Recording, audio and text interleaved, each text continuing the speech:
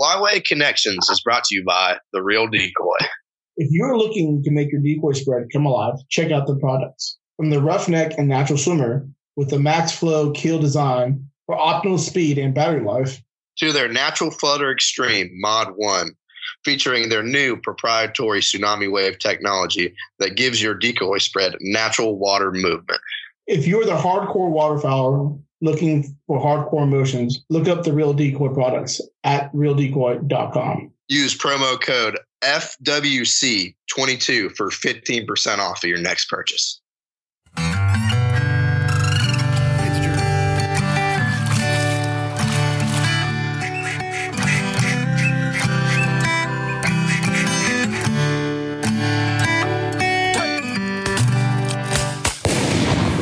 Welcome back, everybody, to another show of Flyway Connections. Like always, my name is Chris. I'm here with both my buds, Sharp and Joe. Joe? Hey, what's going on, brothers? Hey, today for this evening's episode, we're kind of doing a duck hunting gear banter of each picking out two must gear pieces that we want for this upcoming season, the 2022-2023 waterfowl season.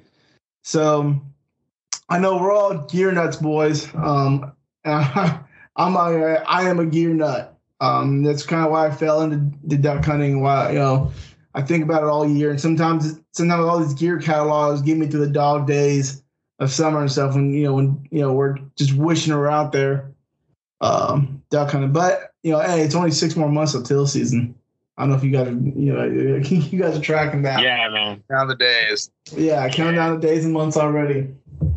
But I mean, I've been looking at some of this gear coming out, and there's some real good sales on some gear right now for all the viewers. This is the time of year we kind of see the sales spike of all the gear that maybe the newer gear from last year that's getting sold out before the new comes out, and like just some of the new gear and the new camouflage that are coming out.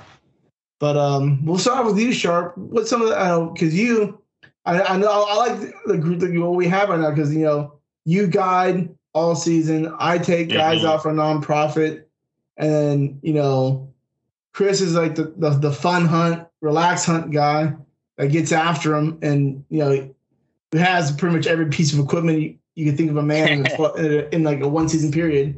Too much money, man. Yeah, Sharp. Listening. Yeah. Yeah, bro.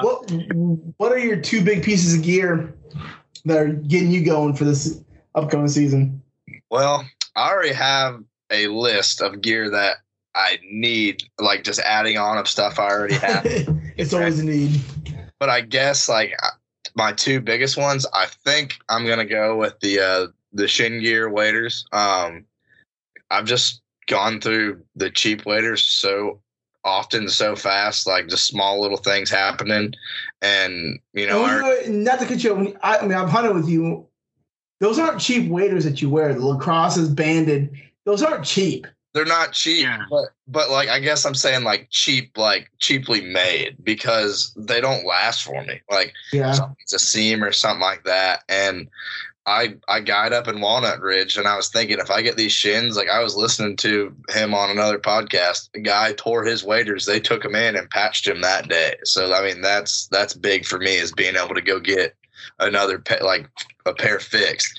I had to do that one time. I mean, I had to go set a spread and check a field, and then run down to D&W Outdoors in Jonesboro, go get a new pair of waders, then run back up and meet my clients at the lodge and get them all settled and ready for the next hunt. So, I mean, it's just that kind of convenience thing.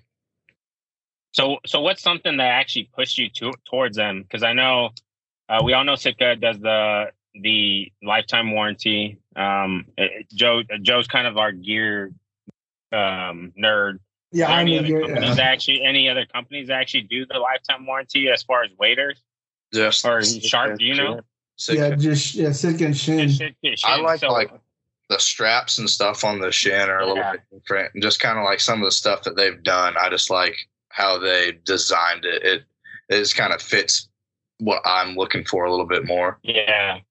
And it's crazy too, because like it's like the new kid on the block. I ain't gonna lie, I've actually thought about them this season, but that's not one of the two things, or one of the things I actually want to get this season. And Joe kind of talked a little bit about it, like wait till my waders are gone, whatever, because I have 2 other sets. So, but yeah. What's your second set? I know you have those Cabela's out, like. It's what's the one that sold at Nichols, the Tide? Oh yeah, I know you're talking about. Yeah, the Taiwads or whatever. Taiwad, there you go. Yeah. Yeah. So I guess my second thing. But wait, what? But before you go, what pattern? What pattern? Yeah. Oh, on those, I'm gonna get solids. I'm a big solid guy. I want browns. Yeah. I like solids because I'm hunting pits. So you don't really need camo. But even if with that brown in the rice stubble and grass on levees and stuff, it just matches. You can't go wrong either. No. Okay. Now on those, for the viewers, I know you guys don't probably don't know. Sharp's a big fly fisherman. How big was your fly fishing side of it? Made you gravitate towards those waders? That's probably another reason too, because like I do a lot of winter fly fishing. Like once the season's out and I come back, I have a farm in North Carolina, so I'll go fly fish and stuff up there. And those shins they're kind of like that material, and you can layer more inside of them.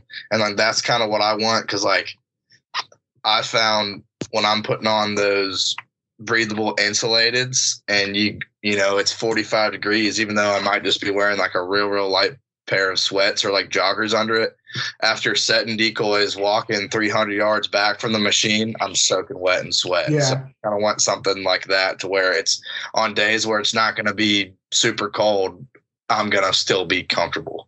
And I think like that material, I found like that material kind of holds up a little bit better than the outside material on most breathables we see on the market right now. Yeah. Now, I know you're a big Sitka guy as well. What made you go towards those over the Sitkas? I had a buddy who's kind of knows people and with Shin, he was like, hey, you're going to want to, he's like, you're going to want to wait. Shin's going to be coming out with some really high quality stuff. And I've always been a big fan of the solids, and it seems like they're coming out with solid jackets. So like, I think they just came out with that solid rain jacket and stuff like that. Yeah. They're kind of coming stuff. Yeah. That solid color, because it can be used anywhere. All you got to do is just get hot behind something to hide. And I don't know, I'm just I like the sleekness of solids. I've always worn like brown jackets or hoodies and stuff hunting. It's just I like it. And then I like the solids too, because you can mismatch your camos, and like I don't know, I kind of like having coordination. Yeah, I mean, because I like, because Sitka came out with a solid this year that I really like. I really like that brown and tan it came out with. Yeah, we know Sean from the Real Decoys actually had them. Yeah, Sean, yeah. The only thing I mean, I like, and I know a lot of guys that have Sitka. I'll tell you straight up, I'm the only guy in Val and Honor in their waterfowl section that doesn't use Sitka waders. And they're good, and they do stand true with their their warranty. But I noticed where their boot, the neoprene, and the breathable stuff. That's where they always have their blowouts around there. I know they said they fixed it, and I mean, with the quality Sitka comes out with, it probably has fixed it. But I still feel that I still want that overpant that goes over the boot that that you see in Banded, Drake, and then now Sheen. I think it just adds that second layer of protection around the most vulnerable spot in waders. Everyone knows the boot and your crotch. The seams in the crotch area are probably your most vulnerable spots when it comes to waders. And do those actually have the Joe likes to call the foreskin? Do they actually have the boot foreskin? Yeah. Yes, they do. Actually come with the Sheens. Come with the okay. Yep. They kind of have one over it, and I've always been like one of those guys where I can kind of like hop. I like to hop brands because like certain brands have better stuff. Like for certain things like gloves and jackets, or I've never just been like I'm sticking to one brand just because I want this brand name. It's like I'm using because this outperforms this. Yeah. Yeah, and I'm honestly, man, I'm with you. Like, I get like the whole loyalty thing, but when it comes to like trying to innovate your game, when it comes to like, waterfowl hunting, man, I just think you got to mix it up sometimes. Yeah, I'm bad about that. I do have brand loyalty. Hey, and I'll be the first to admit it. Anybody who's out there, Joe is legit brand loyal. Yeah, I am brand loyal. And not that I knock on brands. And even the people I don't even post that for. Yeah, we try to speak the truth. But I think Joe is a little, yeah. I mean, but at the same time, man, you can kind of go opposite because even though you are brand loyal, you can say, yeah, but you know what I mean? I try and still speak I do, yeah. You tell me if I'm wrong, I still do speak the truth and beat up some of these brands that I'm loyal to. And it's not because I think I find flaws in them necessarily. And I think highly of them and I want them to step their game up. Because, I mean, I don't know. But yeah, I do kind of get, like I told you before, in the way I duck hunt is consistency. And I try to stay consistent with everything I do, from shotguns to chokes to the gear I wear to the calls I blow. I get real bad with calls. Calls is where when people talk stuff about my calls, my lanyard, like we're fighting in the water, like we're wrestling. But man, I'm actually pretty excited this season because when we get, people don't know, we're gonna get together for a teal hunt down in Louisiana. Man, I want to see how those Sheens perform, and how they feel and come. So I'm gonna, bro, I'm excited for you, man. Yeah. What's your big number 2? My big number 2 is I'm gonna put a snorkel on my machine because I almost hydro locked it this year, and was really scared. I had to come get someone to pull me out. So I'm gonna kind of, I guess my number 2 would be like, I'm going to hook up my machine a little bit more. I'm going to put a few more lights on it. I'm going to put another quack rack. So for the viewers that maybe some of the northerner guys up there in Michigan area, or the guys down here in Louisiana, we don't call them machines. We call them bikes. Oh, the bike. Yeah, call it a bike. 4 wheels, but we call it a bike. Yeah. 4 wheels. Man, I got a funny story about that. So we show up. We met this guy on Facebook, Brett Chapman. He's the one I do my teal hunts for. And we show up there and he's like, "You boys got a bike?" I'm like, no, we didn't bring any bikes. We brought a Polaris. He's like, "Yeah, you got a bike?" And one of the guys that came and hunted with us, he ain't never hunted before. And I mean, we almost got him to bring a bike. Like he had it in his truck. And we're like, all right, leave the bike at home. Leave the bike at home. But what are you running when it comes to the machine, the bike, the 4-wheeler, the side-by-side? I got a 2017 Mule FXT Pro, which is an 820. I got a 6-inch lift on it, and I got a quack rack on the back and on the front. But I kind of want one on the top, just kind of holding gear.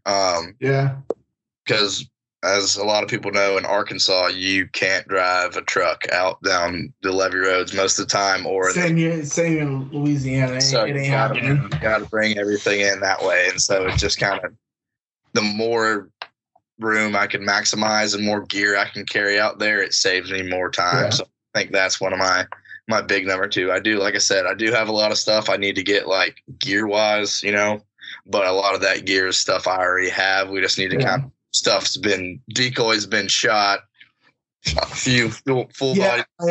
Yeah. Like, just re-upping on the basics. Yeah. I mean, not to get off topic yet, that's, my only big, other than what I'm going to talk about, my other big buy is replacing decoys. I do take a lot of beginner hunters out and a lot of guys out, and I don't care what no one says. People judge me, whatever. Hey man, I put them feet on the water and we're shooting them on the water. If I call and I could trick that duck that's hatched in the Dakotas and Canada, and it's flown down here to Louisiana, southwest Louisiana. And for you Louisiana, we call it swallow. and I can put the ticka ticka dugga dugga on him and the yanka yanka, and he puts his feet out and his boots touch the water. Buds, we're shooting him off the water. Granted, sometimes there's casualties of war when it comes to that, especially during teal season. Some guys say that's unethical, but to me, unethical is shooting 60, 70-yard shots and cripping birds. If I shoot a 10-yard bird on the water, clean kill, to me, that's the most. I'm with you. Yeah, I mean.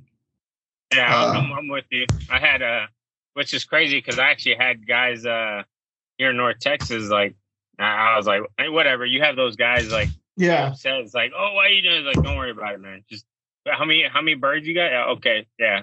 But anyways, But how many do you lose? Yeah, how many did you lose? But anyways, I actually want to bring this up before you guys went forward. But if you guys actually want to see it, Sharp's whole setup or whatever, there's a glimpse of it on our Instagram. We posted pictures of it and his little quack rack and him showing off and stuff. So it's pretty. He had some pretty good hunts. So I will say this from actually Sharp guiding me. He ain't joking, man. Like his Polaris, when that mule goes out there, I mean he's fitting 6, 7 dudes on there, 2 dogs. Layout works. Like 12 dozen not 12 decoys, 12 dozen decoys. Yeah. All of our shotguns, all of our bags. We have room.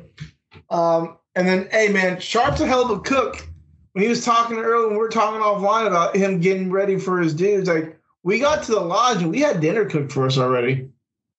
Hey, bro, I didn't have no dinner made for me. Yeah, hey. My homemade deer chili. Yeah, homemade deer chili. We had wrapped speckle belly, barbecued speckle belly breast. I mean, Sharp's not just a duck. I mean, he is the true guide when it comes to that stuff. People talk about the guide. You have some guys that all they do is they go out there and guide, and we can shoot ducks. Got it. There's another aspect of guiding where it's the hospitality portion. And just being a good dude and be able to sell in that lifestyle and stuff. And I'll tell you what, man, me and Sharp hit it out. It was like this. You want to do karate in the basement? Like it was. Become best friends. We just become best friends. Yeah. Housekeeping. Yeah, y'all got to check him out. But again, his stuff is legit. On we're gonna keep posting some more stuff on the Flyway Connections Instagram, and man, he did work, and this season we're all going to do it together. So, Sharp, give us one bonus item. I know we said 2, but let's each come up with that one bonus item where it's a hit or miss. It ain't going to ruin your season, but it'll definitely make things better.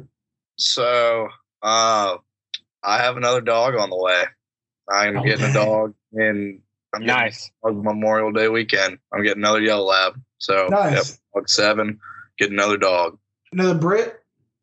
Yeah, he's kind of out of like there. It's kind of like he has British clearance, but he does have Americans. Like they bred these dogs to be like have that really, really high drive of the American, but then also be able to like bring them in the house and the chillness of the British. Nice. Yeah. I mean, when you bring a new dog in, I mean, one, it takes, and I know you had the scare this, this last week with your dog running off a little bit. Tell so people don't know, because people ain't gonna know what happened. Tell the listeners what happened exactly, because I know you were freaking out. We saw all the posts on Facebook, and I mean, I was feeling for you, man, because I got a dog. Granted, my dog not as good as your dog, so I could have chunked that as a loss. No offense, my dog. So, we were grilling out on a Saturday night. Had some ribs on the grill, and I just fed my dog, let him out, and was hanging out in the backyard. About an hour goes by, and I didn't notice him. I was like, "Where'd he go? Where'd he go?" And I mean, he's done that where like he'll go off 20, 30 minutes in the woods, and he'll come back. I mean, it's been nothing. But like last time someone saw him, he was up in the front yard by the road. And I mean, he's never been gone for 24 hours. And I woke up, or I guess it wasn't 24 hours, but I woke up next morning, he was gone. And that's not like him to miss meals. Then like once 24 hours kind of hit, and I put a big Facebook post out. But he was only 200 yards from my house. He went out. The guy down the street that just moved in, he has 30 French bulldogs. And I said, how many dogs you have in heat? When I went and picked him up, he said 8. Well, he smelled. Oh, he sounds some girlfriends. Yeah, this guy was out playing in his yard with his dog right about 6 o'clock when he left, and I didn't have a collar on him at the time, so he just kind of went over to the guy's yard, and the guy's a big dog person, so we put him in his little fenced-in backyard where he keeps his dogs, and I put up a bunch of signs. I mean, shoot, I was up to like a $500 reward, man. I was freaking out real bad. And I had signs up, and then that Monday, I guess he saw them, and they gave me a call, and I offered him the money. He's like, no, man, take your dog back. He's like, I never call animal control either, because like he said, they'll put them down. I usually take on another dog or wait for signs to come up, and when I see signs, I'll call them. That's awesome, nice. Well, man, it's good to know there's good people like that out there still. Yeah, that's awesome. It really was. I mean, it's nice to have good people around, like you said. Yeah. Yeah, that's awesome, man. And I mean, we all joke around, like, regardless of how bad my dog is on retrieving, I still love him, you know? Yeah. I mean, I have the same one. I have a big old 90-pound chocolate lab. Yeah, that's, your chocolate lab's a teddy bear, man. Yeah, he's my lab dog.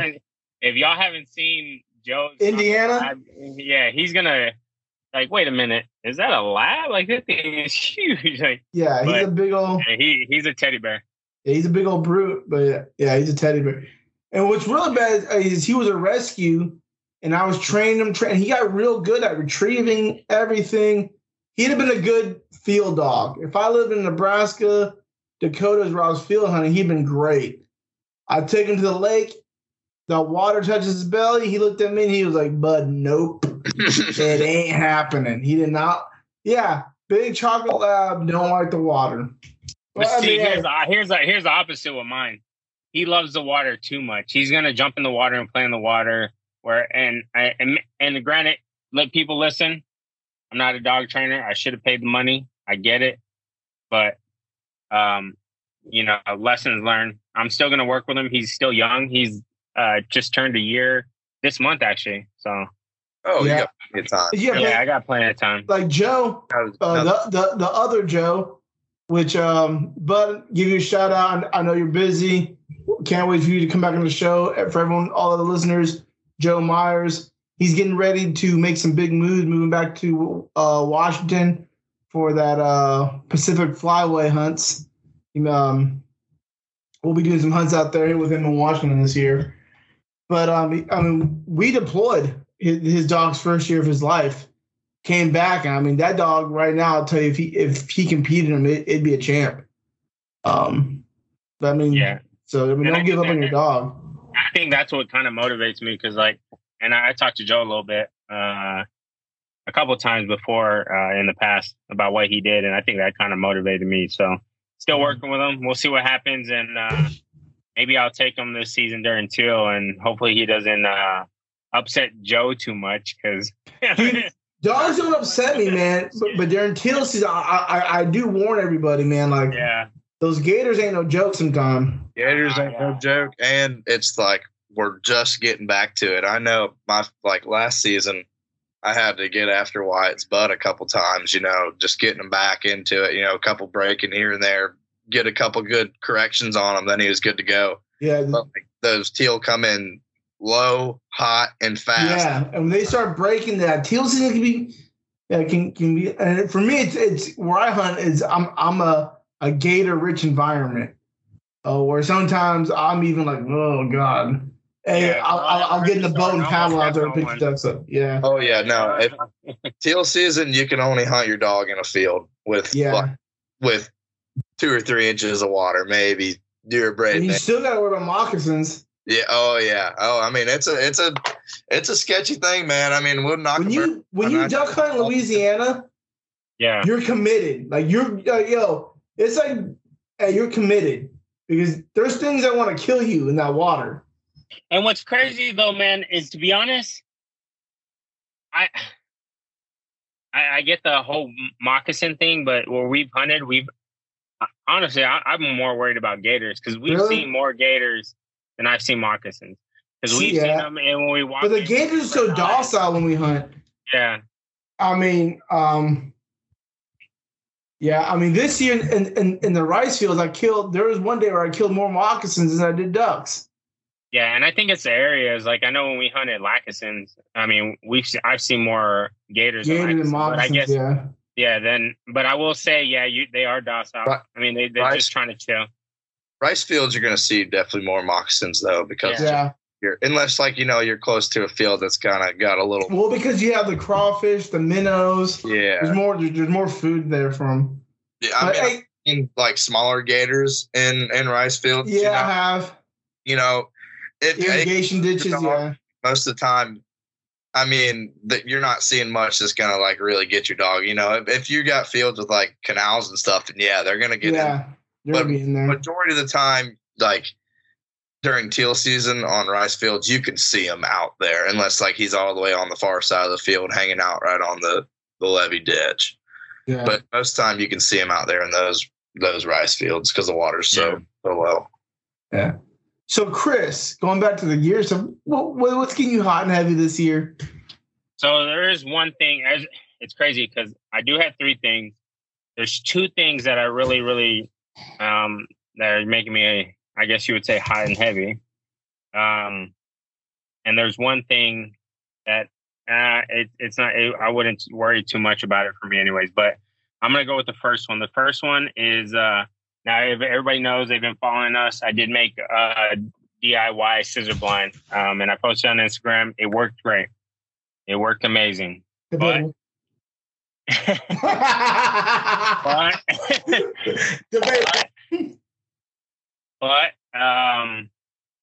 man, I really been looking at these Drake the ghillie blinds, with the no shadow dual action. How light they are. They're only 65 pounds. Now, I bought all my stuff from Home Depot. It worked great. And if you watch if you go on your YouTube channel, you can watch how I made it. If you're looking for low budget, which what I was doing at the time, because I just bought the boat, I just bought all the stuff, and my wife wanted to kill Joe. So it was. No, this is my fault. Yeah. Take down one duck hunt. See some ducks pitch in the woods. She thought that, yeah. But anyways, I've been looking at videos at a bunch of different pop-up blinds for my and if people don't know, I do have a War Eagle for my boat. And the only one that's really intrigued me, just because of the lightweight, the way it pops up, the easy release, the whole mesh, the adjustable strap, the adjustable way you can hunt it. It's this Drake ghillie blind. I really like it. It comes with a mud motor gate. I don't have. I have an outer Mercury, but that's what I'm looking also to get this year's later. But that's not part of my two.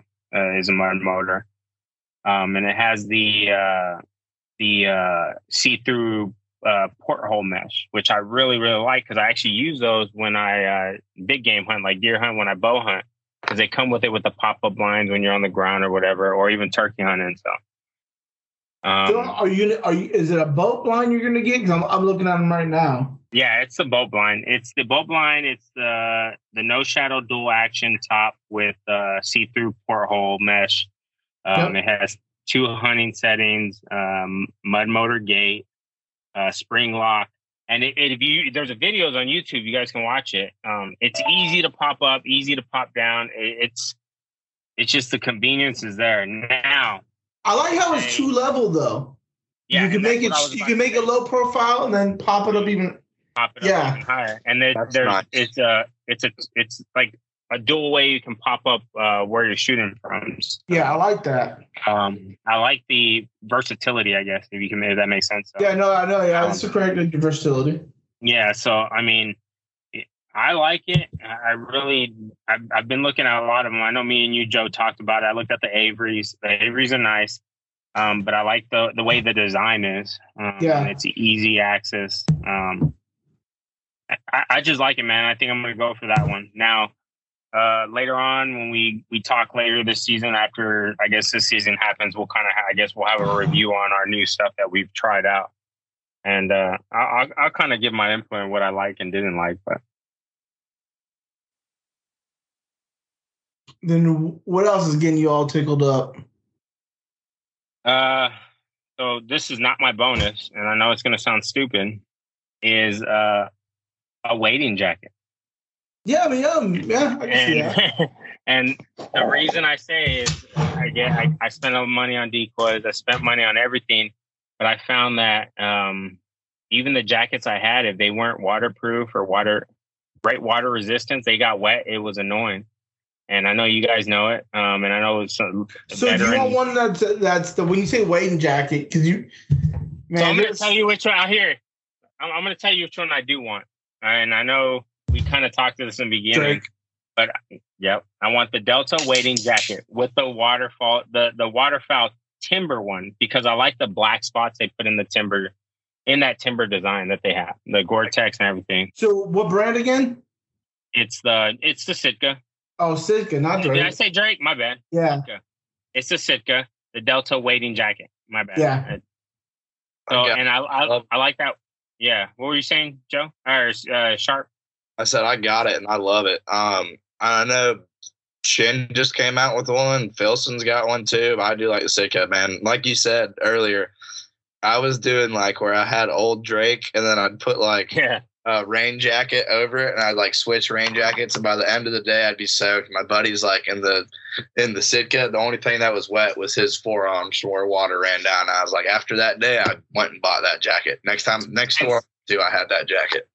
And see, what I was doing is I had I still have my smoker's jacket. It's basically like what is it, Joe, in the civilian world? So like if you were to compare it to what's out in the market, because I know it's like a Drake or a banded layered 2 jacket. Yeah. So it made of the same stuff that the tearaway insulated waders are out of. Yeah. So it's like one of those. I used to wear that, and I got this sweater from Ducks Unlimited because I was part of the membership of Ducks Unlimited, and I would wear that over it. But every time it got wet, man, it was annoying. So yeah, because it was a little fleece pullover. Yeah, right? It was that little fleece pullover that and under it I would wear that smoker's jacket. But I think that's what I was like. I got to get something that's waterproof or water resistant, and they work with Gore-Tex. Joe, me and you work with Gore-Tex. Yeah, man. All my adult life was being Gore-Tex up. I mean, Gore-Tex is good. We've seen it work. Me and you've seen it work. I'm sure Sharp's seen Gore-Tex work. Well, you said you had this jacket, so yeah. Oh, dude, it's a game changer. And what I like about it, the wading jacket over like the Hudson and stuff like that. Yeah. The reason why, like when I got it, I was on a budget type deal, but with that wading jacket, you can layer. So it's like it's your outer shell. So I use it my outer shell all the time. How much different is that than the duck oven? Yeah, it's a good. The duck oven's not Gore-Tex Pro.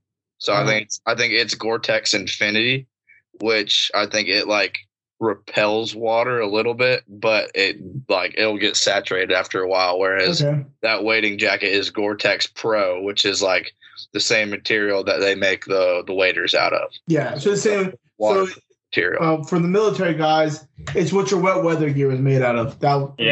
Yeah. So I do have a surprising one, and people are like, "Well, why isn't that part of your hunting?" Well, because the Canadian geese don't work the way most other geese work. I guess all geese don't work the same way they work, but I'm looking. I really want to get the Pro Series Canadian geese floaters from Tangle Free, just because the geese here that I saw all last year were Canadians. I saw none but Canadians. I saw none but darks. I didn't see snows. Specs is not. I mean, that's more of Sharp's world. So I don't know if he's heard of any Specs. I'm sure they're here, but and not in the area I was hunting at. All right.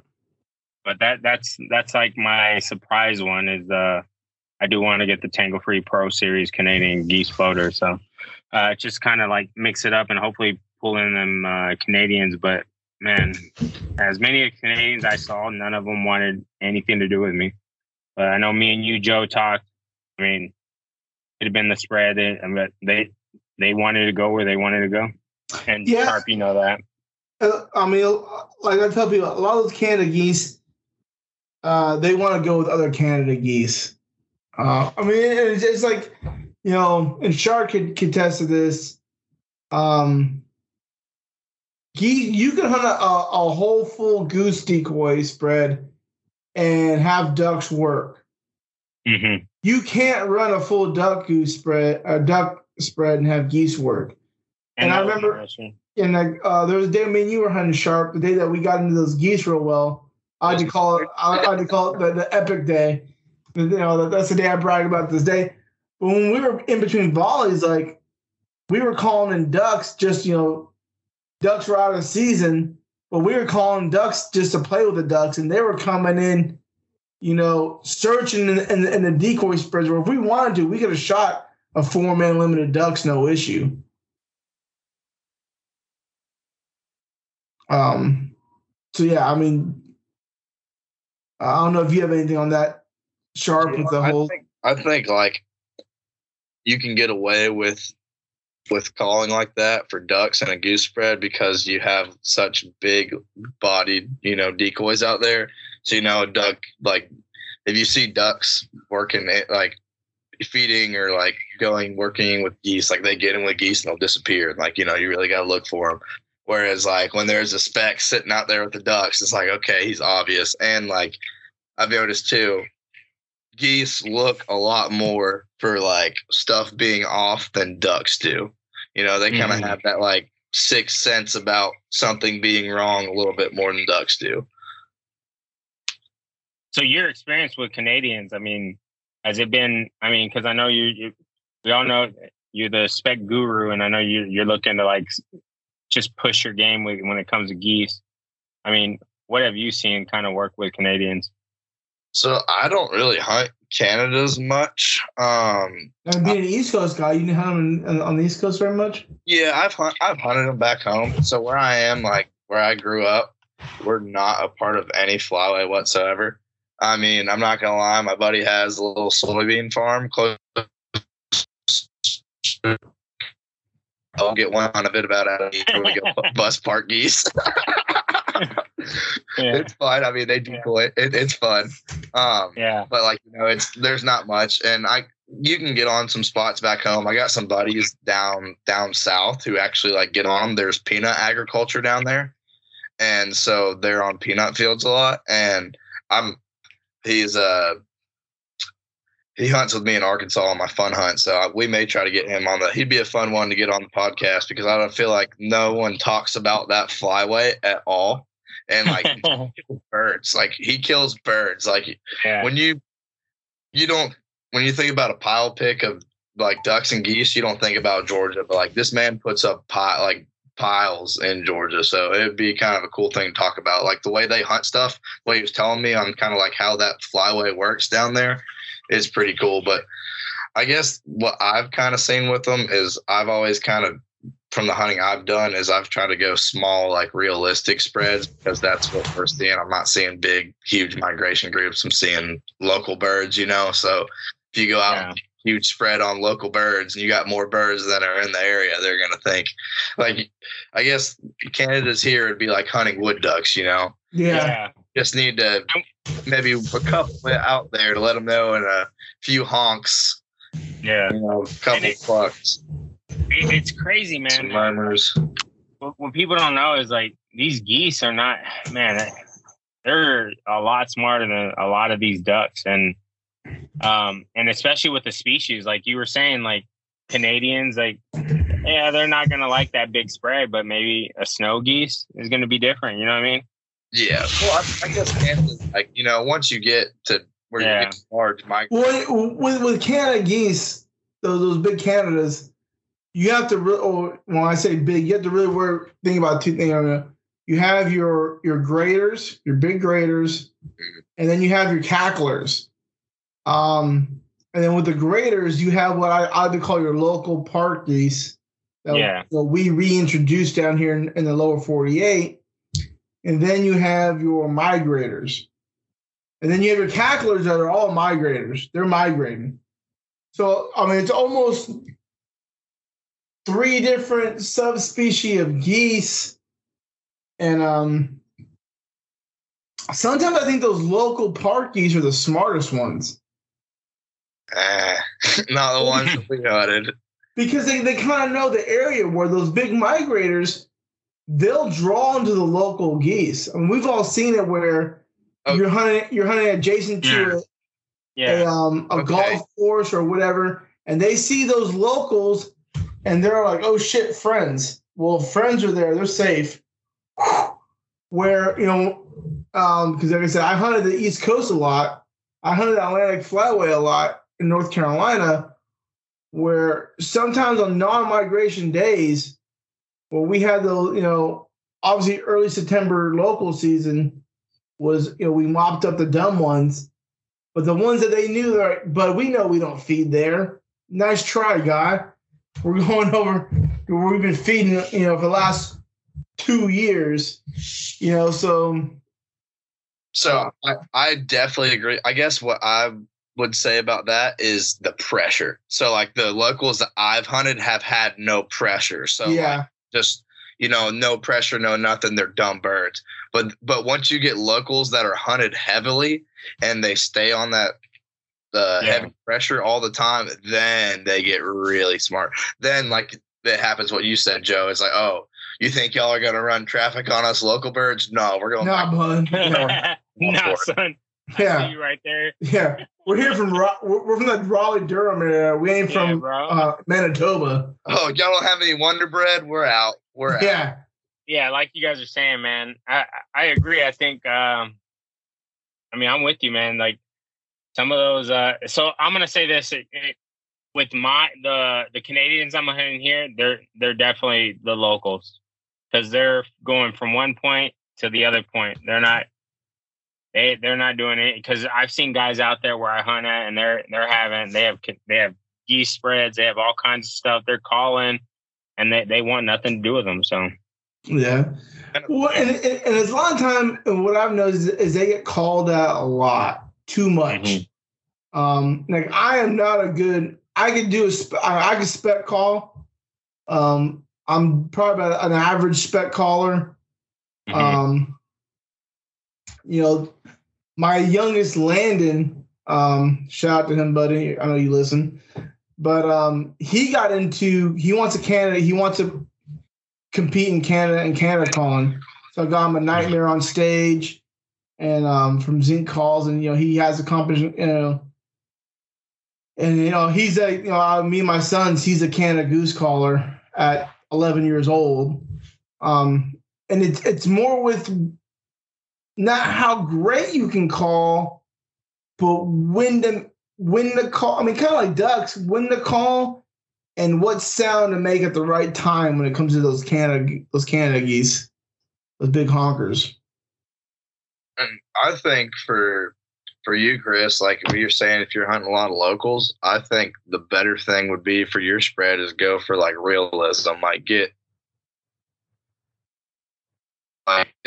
go for realistic hunting locals, go for small realistic spreads and small realistic calling. Like Joe said, when you hear them kind of in those small groups, they're doing those ground murmurs. They'll occasionally, you'll get some clucks and stuff in there. I think that's like, especially when I've found like hunting local birds, go smaller, go more realistic, and that tends to help. Yeah, I think I'm gonna try that next year for sure. But I guess enough of me. Let's get into the whole good old Joe. All right. Let's get his whole spiel because this is gonna be another hour. Yeah. Hey, everyone, buckle up. Yeah, buckle up. So kind of like with Chris, I'm not with Chris Sharp. I'm in the same way, man.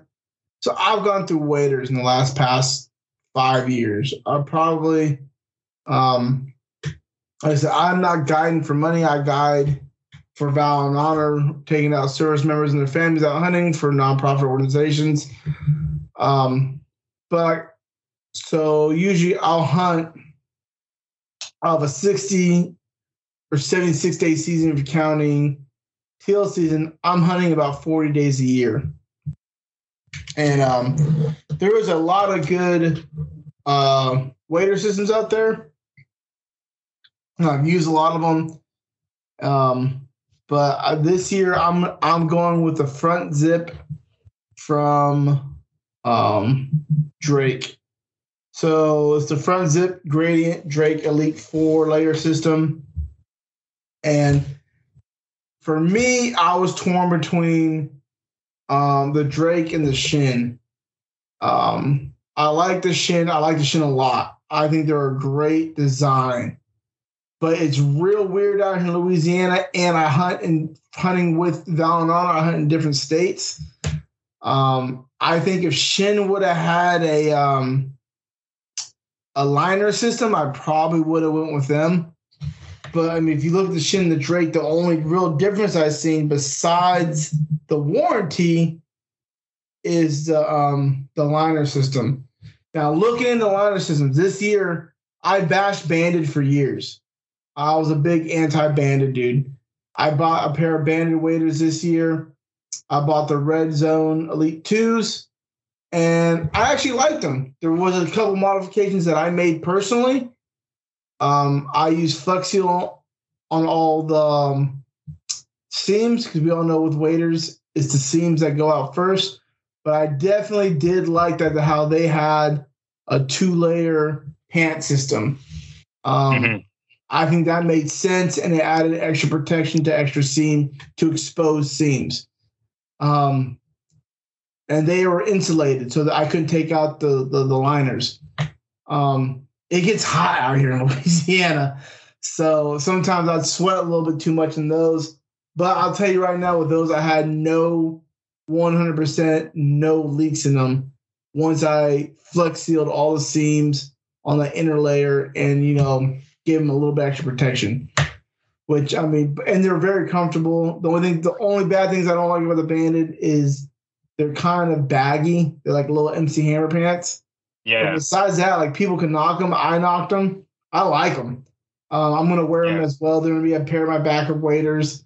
I have them in the bottomland. And when I'm chasing wood ducks, those will be my primary waders. But for the marsh and for early teal season, I'm going to get those front zip gradient Elite 4-layer system. So the reason why I like the 4-layer system is, like I said, teal season, I could take the inner layer out. What I, doing research on and hearing other people talk, when you have a removable outer or the removable layer, right? They didn't have to sew it into the seams of the wader.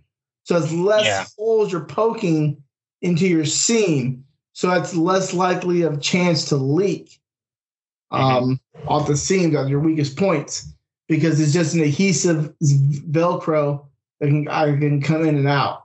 So there's less holes poked into your waders. That's why I like them. The second thing why I like them, because we talked about plenty earlier. I was honestly thinking between the Sheen and the Sitka, the solid brown Sitkas, which those are good looking wader. Just like you said, the boot foreskin. I would call the boot foreskin. This is kind of me just talking. Take how it is. I've noticed that, hey man, a little bit extra protection over that boot area, where we all know in the wader game, the boot area and the crotch area are the weakest points. The crotch area, because you're coming in and out of boats. I hunt in small water boats. I hunt, in and out of boats where I'm getting in and out. Those waders and those seams are getting stretched. And I hunt timber and marsh, and this last season rice fields get in and out of the pit line. So those are stress. That crotch seam is a stress point. Also, hunting those type of environments, you have the boot where the boot's been in contact with rice stubble, the cypress knees, sawgrass. So I like that little bit of extra cover over the boot part. Also, I've never personally used a front zip, but it makes sense. It's easier to get in and out. And I like the detachable where I could use them during teal season. I can remove the insulation, and then when it gets cold, I can put the insulation back. Or if I go hunt up north again, I can put the insulation back, because when I was hunting up north, it was like 5 degrees. It's cold. Also, they're not super baggy like the Banded. They're kind of more streamlined, where they're more form-fitting, less of that baggy, swishy stuff, which gets kind of tiring when you're walking into public land. You have more friction and more weight on, when you're walking in the water. I also like, if you look, the sleek pockets, and all the pockets have waterproof zip lines. So all the, I have a mesh pocket that I can put random shells in or whatnot that I can easy access to, but I also have fleece line pockets that are waterproof, that have waterproof zippers on it to keep dry, to keep my phone in there, my license, or just a dry place to stuff my hands in. So, also I got a good deal on them. Everyone knows, or maybe not everyone knows, but Max 5 is going away this summer. They're releasing Max 7 from Realtree. So I got almost $100 off on a pair of waders for Max 5 camo. I'm a big fan of Max 5 camo. I'm not a big mossy oak, Realtree type of guy. I love bottomland. I love real timber. I love shadowgrass. I love Max 5. I love the habitat. I love the Bayou camo. I mean, look at here. I'll even wear the old school. So I mean, to get $100 off on a pair of waders because it's a year-old camo, I'm all about that. But it's like, we pay a pretty dollar for this. So anytime you can get the cut corners a little bit on cost, I'm going to take it. And then, I mean, I was also looking at, to give a noticeable shout out, I looked at the high and dry waders that have come out and have done good things, because they do have Kevlar portions of it. I mean, it's Kevlar. I mean, enough Kevlar could stop a bullet. You know what I'm saying? But I do like that boot foreskin, the boot protection. So that's why I went with the Drakes. And like we were saying, I'm a Drake fanboy. You guys know, I'm always wearing Drake sweaters. I'm always wearing Drake hats. If I'm not wearing Drake, I'm wearing Tangle Free. Drake doesn't sponsor me whatsoever. Tangle Free does, but also Tangle Free is a brand that I 100% believe in. They're a hometown brand of mine. So going with number two, is a Tangle Free product. So I told you guys that's the one. So I don't know if you guys know the Tangle Free swag blanket. I don't know if any of you guys ever seen that. No, I haven't. Was that what you sent me on Instagram right before we got on? Yep, it sure was. I sent it to you, Chris, for some reason. It said it was canceled. So the Tangle Free swag blanket. So this is going back to my military days. I know I don't, on this podcast and on my Instagram, I really don't talk about what I would call my past life. I talk about jumping every now and then just because that's what, if anyone knows, if I had to give up one thing for duck hunting, it'd be jumping out of airplanes. That was kind of like my Jimmy Jam. Like a ghillie suit. Yeah, yes, it was like a ghillie suit. Back in my younger years, I did some reconnaissance work for the Army. but it's a ghillie blanket, kind of like we used to call a Yeti net. Remember we used to call them a Yeti net in the Scout days?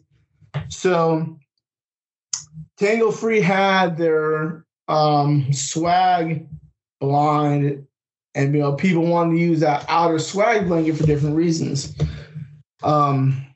To go with other blinds. So their swag blanket is 50 inches in width and 94 inches in length. So pretty decent size. It has a little mesh window for where your face is at. They call it the call-in window. So you can still be able to call and it won't distort the noise or muffle the noise any. It has a difference of different types of camo. It has OptiFade camo, and it has pieces of a leafy style camo. It was developed for low profile hunting in the Midwest for dry field hunting, and goose, for hunting in the goose blinds or whatnot, and to hunt within the goose decoys.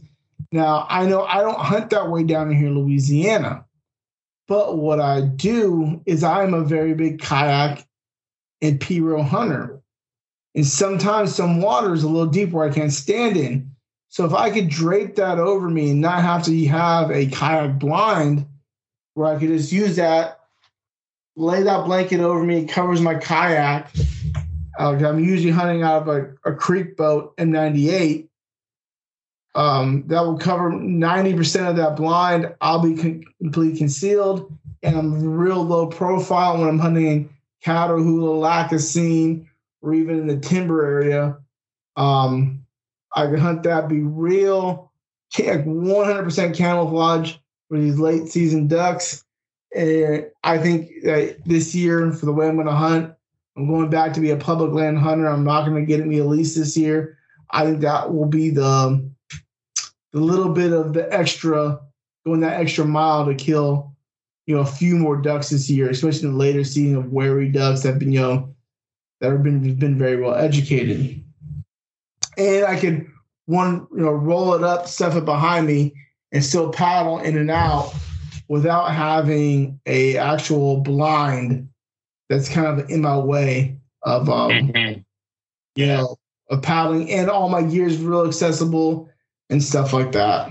So, Joe, have you seen dive bombs? They kind of have them like that, and they have like buckles and stuff on it to where it rolls up and like buckles up almost. Yeah. So it'd be a little bit, compacts it a little bit easier and breaks down. Yeah. Then you want to have like, mesh parts hanging out when you're in your kayak. Yeah. I haven't really looked at the specs on it. I know they came out with it for that kickback. Yeah, that kickback. I really do like that kickback. I like the kickback. I like the adjustability of it. I hunted out of it this year, and it is nice. Dad and I got one just for him and I personally, and it is nice. It is nice just having that, and then like you said, throw a ghillie blanket over you and zip tie some grass to it instead of having to brush all the layout blinds.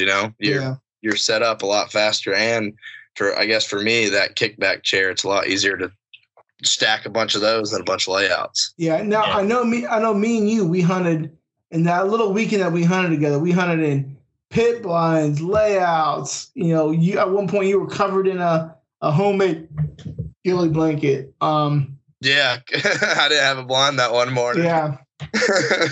So like for you going with those blankets style hunting, what do you preference more, those over a layout blind or actual coffin blind, as some may say? I guess let's hit the pros and the cons of it. I think pros is like packing in wise, a lot easier, less weight packing in, easier to take down. For me, calling wise, I can like move a little bit more. Like I'm one of those people where when I'm in a layout blind, I'm like rolling around, twisting, flipping. I'm looking every which way. Yeah. So you get a little bit more like range of motion, and like you're not as concealed in. I will say that the one thing, so the con about those is I haven't tried the clients in them yet because I'm not hiding in the decoys, so they don't have decoys and stuff all around them. We're usually hiding on an edge or something like that. Yeah, and it's more movement is more easily seen. Like that guy moving his leg or that guy grabbing for his gun with that mesh moving. You get a lot more movement than someone doing that grabbing motion in a layout blind, putting their hand on it. You don't have the whole entire layout moving. Whereas if you don't have someone who's used to hunting out of that mesh blanket, they're going to be moving and, flare birds. And it's hard, especially when you're guiding and you're calling birds, it's hard to keep your eyes on people while you're watching birds. I'm concentrating on what the birds are doing. I'm not looking down the edge. But then, when birds are 50 yards out, about to set up, and they just start busting out, it's like, okay. And then you got to also think about the safety aspect of stuff. Mm-hmm. Yeah. And that's what I've learned taking, more novice hunters is the safety aspect. And that's where I'm kind of tied between, I don't want to use a traditional kayak layout blind because they are good. Yeah, but I feel like there's more things that people can get hung up at, and gun barrels start going certain ways. Or flipping the blind and even falling in the water. Yeah. Oh yeah. Yeah. So that's my thought. So what's your surprise? My surprise, and this is a big one. When you guys talk about, we could talk about another hour. This is the one I think me and old Sharp here will banter back and forth a little bit, and you'll be asking some questions. So I hunt, man. You guys pick on me about this. I don't consider myself a duck call collector. Yeah. I don't consider myself a duck call collector. And I've had a lot of duck calls, but when I don't use them, I get rid of them. And I trade them and I sell them. I do all sorts of stuff with them, right? And I've had all sorts of cut down calls. I have I have one cut down hybrid call that I had that Stump made, and I was, I always tell people it's good to have good friends. I have one of his signature OTPs, which is a J-frame cut down hybrid. But I feel after hunting with Jesse this year, I feel that I am missing a little bit of that cut down style call in my call on my lanyard. People that know me have seen my Instagram posts. I run my lanyards are all run the same. I run two what I call quack and duck calls, which are two mallards. What I say quack and duck because people that don't know, a hen pintail makes a quacking noise. A hen spoonbill makes a type of a quacking noise. A hen gadwall makes a type of quacking noise. Obviously, a hen mallard makes the strong, raspy quack that we all know. Mm-hmm. So I'll run two of those at different spectrums. I'll run more of a power, well, not power, but more of an aggressive call. And I'll have more of a finesse call, right? And I'm always going to run an RMC, all right? Or RMC, RM call type calls. I run a whistle. I'll run a blue wing teal call, and I'll run two spec calls. And I'm all, so anything from an FT, feed the machine, to a cold weather fan, to a pothole, or a 410. The spec calls, I'm always going to run a Ryson spec call. I think they're the best ones on the market, period. People might try to chew me up from them. Hey, Bill Daniels is a great guy. I've had him on the show. He's a good friend of mine. I might be biased or whatnot. He treats me good. I've watched how he treats customers. And I'm not going to say brand names, but people look at his calls to try to duplicate him. He is he makes the top tier calls. You're laughing because you know it. You know it's true. People look at his calls, they try to duplicate them. We've talked about call makers here on the show before. It is what it is. Hate me, leave it. It is what it is. He was the one that pioneered the spec call, the guy before him made the Shanghai call, back in the day. That's me just nerding out a little bit. But I'm looking at adding a traditional style cut down call. And I've personally narrowed it down to either an LA Mondo or a Brute. I know, Sharp, you know of the Brute and you know of the Mondo. I think the Mondo, and people, there's all sorts of people that make these imitation keyhole calls, whatever. If you guys hear me, hate me, whatever, whatnot, but it is what it is. You're not putting anything out revolutionary. You're just copying someone else's design. It is what it is. Whatever. You know what I'm saying? But, I think the Mondo, R&T with the Mondo and the Rocking R have taken that cut down style call and brought something different to the market that's still in that cut down style calling.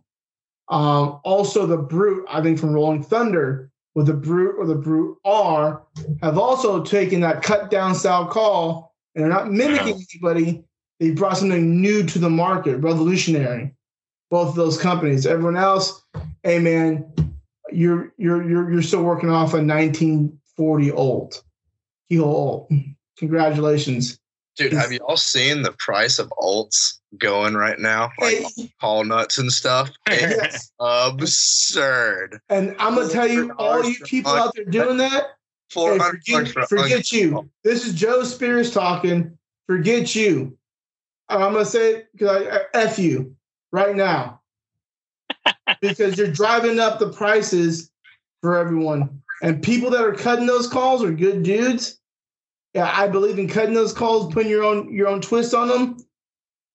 But there's also people out there that are those guys that are cutting those calls. I don't care if it's Thompson, I don't care if it's Bryce Decker, Stump from RM, if it's Kurt McCullen. You got, F you guys that are taking their calls and selling them for double to make a profit off of their names. F you. Saying it right now. Hate me if you want. You can take a pull if you want to kick Joe off the show, but that's how I feel. I know some of those guys personally, and there should be no reason why you're making money off of their names. That's all I'm going to say about that. Yeah, damn. That's how I feel, man. Like, you go on Facebook right now, and people are selling their, I know what these guys are selling their calls for.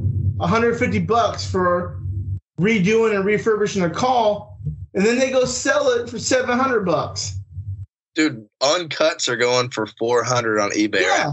Uncuts. It's because people are taking those calls and selling them for $700. Mm-hmm. Damn well knowing that they only paid $100 for that call. You know what I'm saying? Like, 100%. The guy who's put in the work, the Bryce Deckers, the Kurt McCullens, the Tom Thomases, the Stumps, the Jim Ronquest, the guys that are revolutionary and doing the work and taking the time to innovate this, these calls, they're the ones that deserve the money, not the Joe Blow that had a little bit extra coin, bought a call on goodwill to flip it to inflate the market. But going back to the calling portion of it, I think I need to add more of that, a different sound, a different cut down sound. Not a lot of guys have them hanging on the lanyards. They don't know how to blow them, or they haven't practiced well with them. They are a harder call to blow. I've seen guys that, they come, I've had a Bryce Decker on my lanyard. I've had a Kurt McCullen on my lanyard. I've had different variants of the Mondos on my lanyard, and I'll blow them, and they'll sound good. They'll kill ducks. I won't use them for a while. Believe it or not, if I don't use a call for a while, I sell it. I get rid of it. I trade it. I'm not selling it to make a profit off of it. Usually I sell it just so my wife doesn't yell at me so I can buy another call. But, I think there's a place for those cut down calls. I think they work. Mm-hmm. When you Sharp, when you hear them at a people are like, oh man, that's such an aggressive call. But when you hear them at a distance, they sound like a raft of ducks. For you gun guys out there, a good cut down call is a 1911 of the duck call world. They're that real precision style duck calling. So. Yeah, man. When you get them in the woods, and like you said, you get back away from them, you hear that echo. It sounds good. Especially like it's crazy when you get a bunch of guys who know how to call together. Yeah, you can hear that sequence in the woods. Like you said, I mean, it sounds like a raft of birds. It's freaking cool. It's a cool sound to hear. And man, that was great. Yeah, I know one of my little rants. Time out. We can keep on going. Let's leave that for another show. I think it'll be a great one. I think it'll be one that one for the ages anyway. Kill Joe. I mean, man, we can keep on talking, man. But I think we should stop here. Yeah. But before we go, Sharp, you got anything before we go? I'm good, man. That was a good one. The end got heated up. Yeah, my bad. Y'all could see, and I might even just put his face on the YouTube. Joe's face, man. There was some like legit Conor McGregor, Nate Diaz hate going on. Like, don't know that meme with that kid in high school where it's like his face is turning all red and that big blood vessel coming out. Yeah. But Joe, you got anything before we go, man? No, man. Hey, for the viewers, take what we have and say for a grain of salt when it comes to gear. Find that gear that you know is going to make you more successful this season. Yeah, absolutely. And man, you couldn't have said better than me, but that was actually good. I guess I'm going to end it like we always do. I want to thank Valiant Honor Outdoors for what they do for our service members, first responders, and veterans, and everybody that's been with us on this road.